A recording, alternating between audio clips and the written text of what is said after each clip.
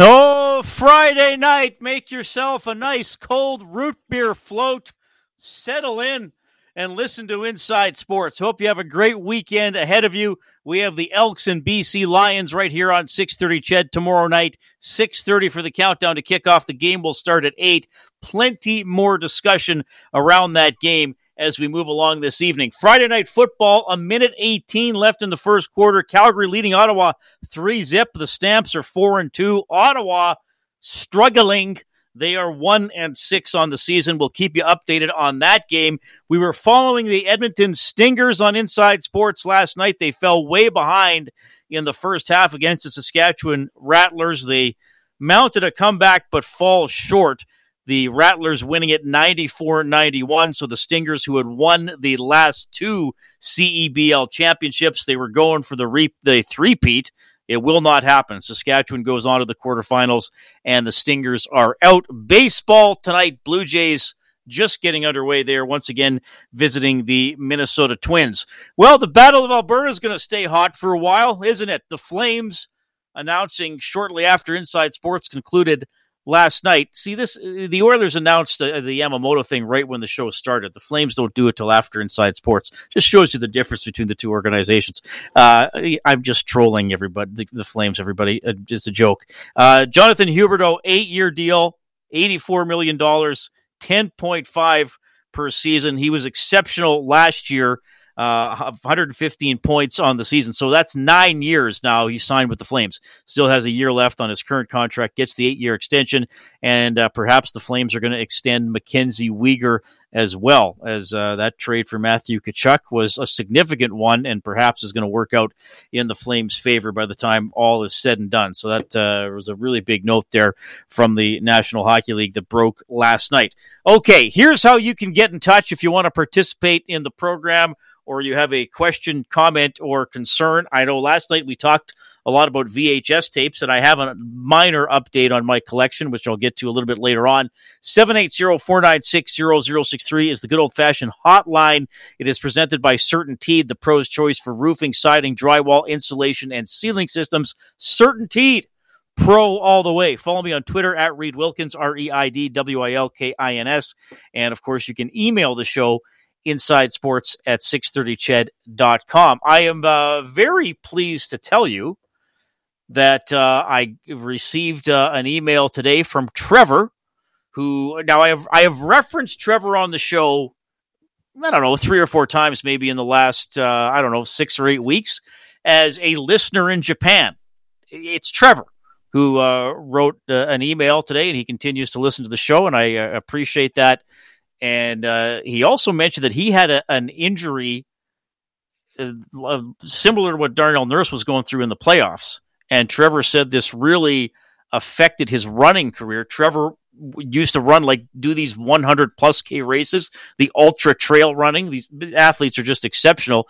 About a 5-year recovery for Trevor to be able to run much shorter distances again. So anyway, Trevor, thanks for sharing that. If you listen to the show, you know that I am a runner, though I'm going through recovery from a very mild injury myself at the moment. Not going to do the half marathon on August 21st. I have signed up for the 10K, which I should be able to plow through. And I may actually need a plow to help get me there. Kellen, are you available to drive a plow? Call I need help on the 21st. To call Mr. Plow. That's my name. That name again right. Is Mr. Plow. We'll get Mr. Plow from the. What was Barney? He was Plow King. The Plow King, yes. The Plow King, and Homer was Mr. Plow. Both excellent companies, by the way. I'm not going to pick one over the other. So anyway, 5 stars. 5 stars. Good to hear from Trevor, who will also be known as the listener in Japan. So we do appreciate you listening, Trevor. Hope you're doing well. I imagine he's listening on the podcast. So thanks a lot for that. Inside Sports at 630ched.com. All right, Elks getting ready to rock and roll tomorrow. Head coach Chris Jones talking about the state of his team after the bye week. Well, we're slightly more healthy than what we've been since camp. We've got 6 or 7 guys back off the 6 or the 1 that have been nicked up, hurt, and then we've got we've made a couple of additions over the break that we feel like are hopefully additions that will help our football team. I mean, again, every time we make a decision, whether it's personnel or a call, is everything's in order to try to win a Grey Cup. It's and so we feel good about our group. We've had a great week of practice. The bye week was kind to us, and we look forward to seeing where we're at. All right. Well, the Elks, I was talking about it yesterday. I do not think they are out of it. I do not think it's season over, despite having a 2-5 record and being last in the West. It is shaping up that 4 teams are going to make the playoffs out of the West. So they got to track down, right now, they got to track down Saskatchewan, who's 4-4. They still have 2 games remaining against the Riders, including next Saturday at Commonwealth Stadium. And that's the night we're going to see 3 names added to the Wall of Honor: Holloman, Jones, and Germany. And Jim Germany is going to join me after the 7 o'clock news tonight. So can you track down Saskatchewan, and can you beat Ottawa in a home and home later this month? Like I said, Ottawa right now, worst record in the league. They're hanging in there against Calgary. Still a lot of the game left. So can you possibly win 3 of your next 4 games? Could you possibly get up to 5-6 going into Labor Day and keep the heat on Saskatchewan, and who knows, maybe even Calgary or BC, depending on what happens there. Winnipeg, my goodness, they're 9-0 after another victory last night, and we'll touch on their amazing run with the legend Bob Irving in a few minutes here on Inside Sports. So the Elks tomorrow taking on quarterback Nathan Rourke. This guy is just having a magnificent season. He is second in passing yards. He trails Zach Collaros. By the way, Collaros has played 3 more games and has about a 300-yard lead on Rourke. Touchdowns, Collaros has the lead 17-16. Again, Rourke has 3 games in hand. How about this for completion percentage? Zach Collaros, and if you've been listening to me over the years, you know I love Zach Collaros. He has thrown. He has a 68.9% completion percentage. Rourke is at 79.3. The kid's completing 4 out of every 5 passes. And he's thrown a couple fewer interceptions than Collaros as well. Again, he does have games in hand. And Rourke is also the 9th leading rusher in the Canadian Football League. And he was talking to Morley Scott earlier today. Does it feel as easy for you as it seems to look from everybody else looking from the outside in? No, not at all. Everything that we've been doing has had a lot of hard work behind it.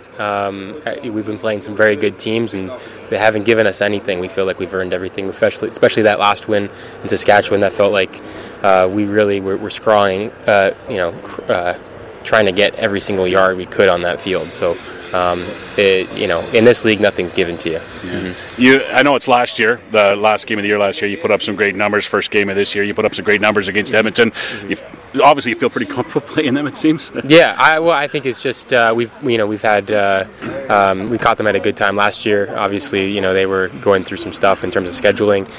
This year, with a new roster, new head coach, still figuring things out. I think this time around, they've got a little bit more things going for them. They could just coming off a bye. They'll be fresh.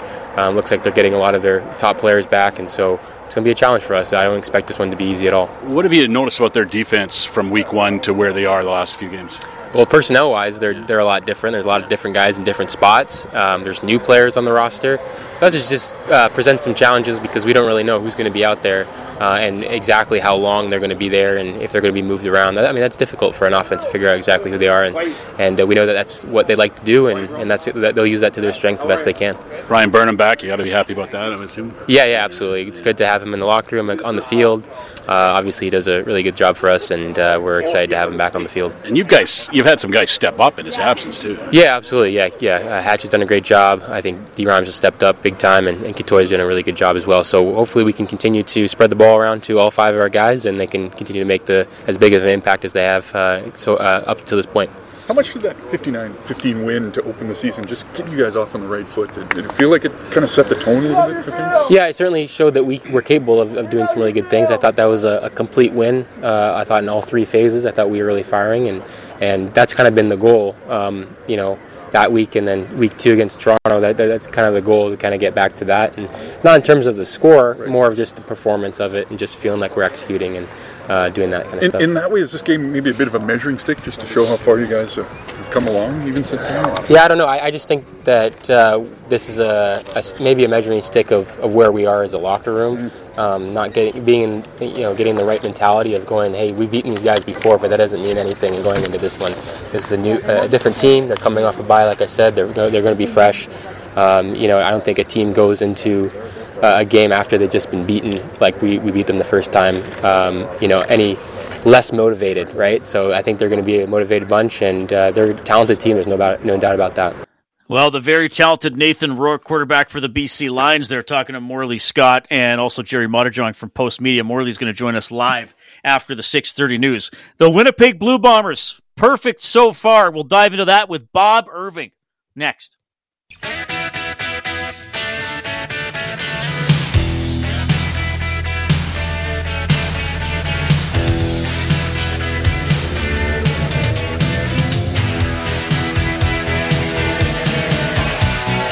All right, so here's the deal. Mike O'Shea took over as head coach of the Winnipeg Blue Bombers for the 2014 season. His first year, they finished last in the West Division.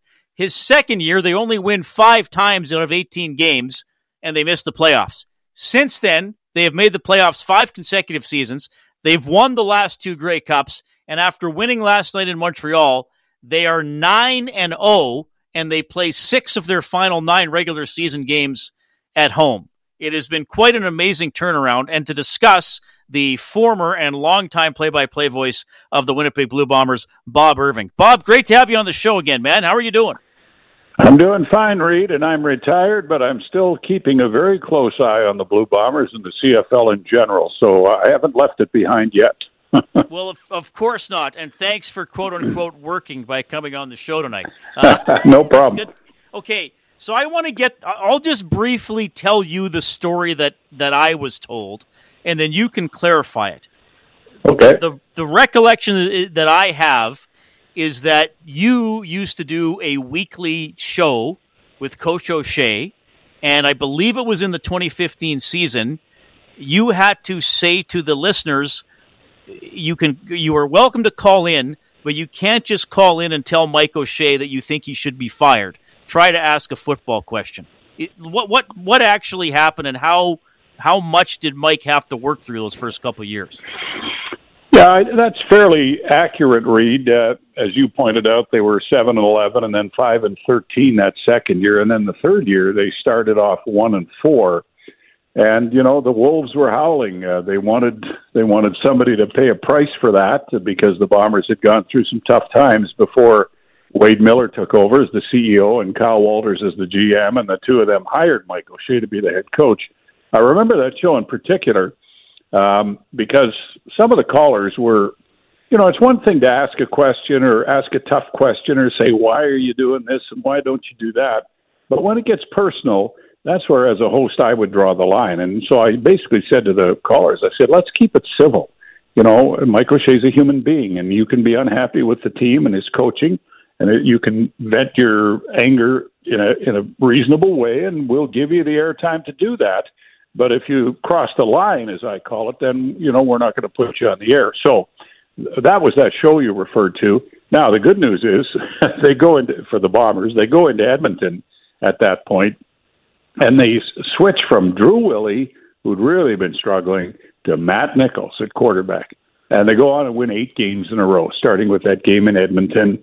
They have a winning record that year, and as you pointed out, they make the playoffs, and away they go. Now they've established something, but boy, did Matt Nichols Reed ever play a huge role in that, a former Edmonton quarterback. And his role in the turnaround of this franchise has not been forgotten by anybody. Zach Collaros is the hero right now, but Nichols played a huge role in that. I don't think Mike O'Shea was ever in danger of being fired, but there was a lot of pressure on the organization if they kept losing, because the feeling within was that O'Shea was a really good head coach and would eventually get his program to work, providing they were patient. And I give Walters and Wade Miller just a ton of credit for staying patient, because as you know, in pro sports, that's a very difficult thing to do. Yes, I do very, very well know that for sure. Okay, so it was the 2016 season, and then it turned around with a win in Edmonton. So that's interesting. Yeah. So speaking of O'Shea, and look, you have a greater recollection of the league than I do. Like, I was talking with a buddy earlier today, and I said, is he already like the second greatest Canadian coach in in league history if we count Wally Buono as the first one. But what works for O'Shea? Why is he so successful? Like, what makes him a good coach? And a lot of coaches can be good for 2 or 3 years, but then maybe the message gets lost after a while. It seems like he's getting better, if anything. Well, you know what he is. I've described him this way to many people I've spoken to. He's a leader of men, and he's a respected leader of men, and he doesn't play games with the players or anybody else. He's very straightforward, and in every way, he's a player's coach. He's not a taskmaster. He demands certain things, as all head coaches do, and you live up to those or you will find work elsewhere. But he doesn't do it in a way that is off-putting or intimidating or, trying to make players feel guilty or anything like that. He's just a very straightforward, down-to-earth guy. And the players, Reed, have enormous respect for him. I can't even put into words how I could describe just how highly regarded he is by all the players on the team. And then he surrounded himself with a bunch of great leaders. And he basically has turned the clubhouse and the team over to the players in the locker room, led by Adam Bighill and Willie Jefferson and now Zach Collaros, Brandon Alexander back at safety when he's healthy, Stanley Bryant on the offensive line, Pat Neufeld on the offensive line. They're sort of the core leaders in the team, and they set the tone. There's a sign in the Bomber locker room when you walk in, and it says, fit in or F off. I mean, that's the sign that's right there. And that's pretty basic, isn't it? And so every player that comes in they read that sign, and then if they don't fit in, if they're, I've watched some of the games and the undisciplined play by some of these teams and players taking these dumb, stupid penalties, which are so damaging. I've seen that here, buddy. Well, yeah, it's so damaging. I mean, and this is one of the tones that Mike has set because his team is always among the least penalized in the league. And he says, look, we're going to play hard, tough, hit them as hard as you can football, but we're not going to put up with, these extracurricular things after the play. You watch the Bombers play, and before I came on with you, I'm watching Ottawa and Calgary, and I think it was Calgary. Calgary took a penalty on a punt return that set them back to their 5-yard line instead of being up at the 30 or 35. The Bombers virtually never take a penalty on a kick return. I mean, virtually never. And that makes a massive difference in terms of field position. It's one of the small things that probably goes unnoticed. But anyway, there's just certain areas of discipline where they're so good. And, of course, beyond that, now they've got terrific players, too. And they've been able to surround themselves with great talent through free agency. And they've drafted well. They've made some really good trades. Hello, Zach Collaros. They've recruited well. And, the success they're having, Reed, is we're all blown away by it. Since Collaros took over, I don't know if you've heard these numbers, you probably have. Collaros took over as the starting quarterback in the last regular season game of 2019. Since then, the Bombers have gone 26-3, 26 wins, 3 losses in regular season playoff and Grey Cup games. And 2 of the 3 losses were last year when they had first place clinched and didn't play all their starters. Jeez. Think about that. 26-3. Unbelievable. Yeah, it's been an amazing run. Quickly, Bob, because as you know, we got the news and weather coming up here. Is it foolish to talk about an undefeated season? Can we have fun and talk about? I mean, they're halfway there and they got 6 of their final 9 at home.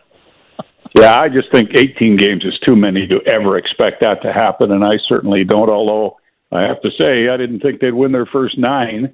And they got most of the rest at home, so where they hardly ever lose. But no, I don't think an undefeated season is a reality. Somewhere along the road, they're going to have to lose a game or more. The good news for the Bombers and their fans is they've got such a leg up now on a first-place finish. If they play average ball the rest of the way, they will finish first and host the West Final, and then you're that victory away from another appearance in the Grey Cup game. So that's the best news about this 9-0 start. But I don't think undefeated is a possibility in this league. Bob, it is an honor to have you on the show, as always. I hope we chat again, and I hope retirement is treating you well. Thank you so much for popping on tonight. It's treating me great. My pleasure. Anytime, Reed. That is Bob Irving from formerly of CJOB in Winnipeg, longtime play-by-play voice for the Winnipeg Blue Bombers, and he was doing the games when they were at the bottom, just a couple of years into the Mike O'Shea tenure, and now look at them. They are on top by a mile in the Canadian Football League. The Elks trying to get back in the win column tomorrow against BC. Lots of lineup changes, lots of storylines. We'll dive into them with Morley Scott next.